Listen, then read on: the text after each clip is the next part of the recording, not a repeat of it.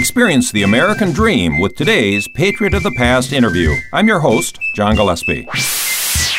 It's May 21st, 1775. I'm with Abigail Adams. We are watching several boatloads of British troops sail into Boston Harbor. Mrs. Adams, as your husband is away with the Continental Congress and the British are taking over Boston, what are your thoughts? Mr. Gillespie, by God's grace, we live for today. Many Bostonians need to be fed and protected, and I aim to help them. Help them, Abigail did, as she fed and provided shelter for many who appeared at her doorstep.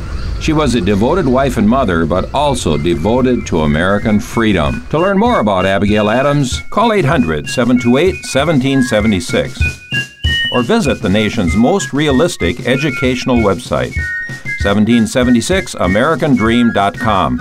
A great way for students to appreciate America from the actual words of our founders.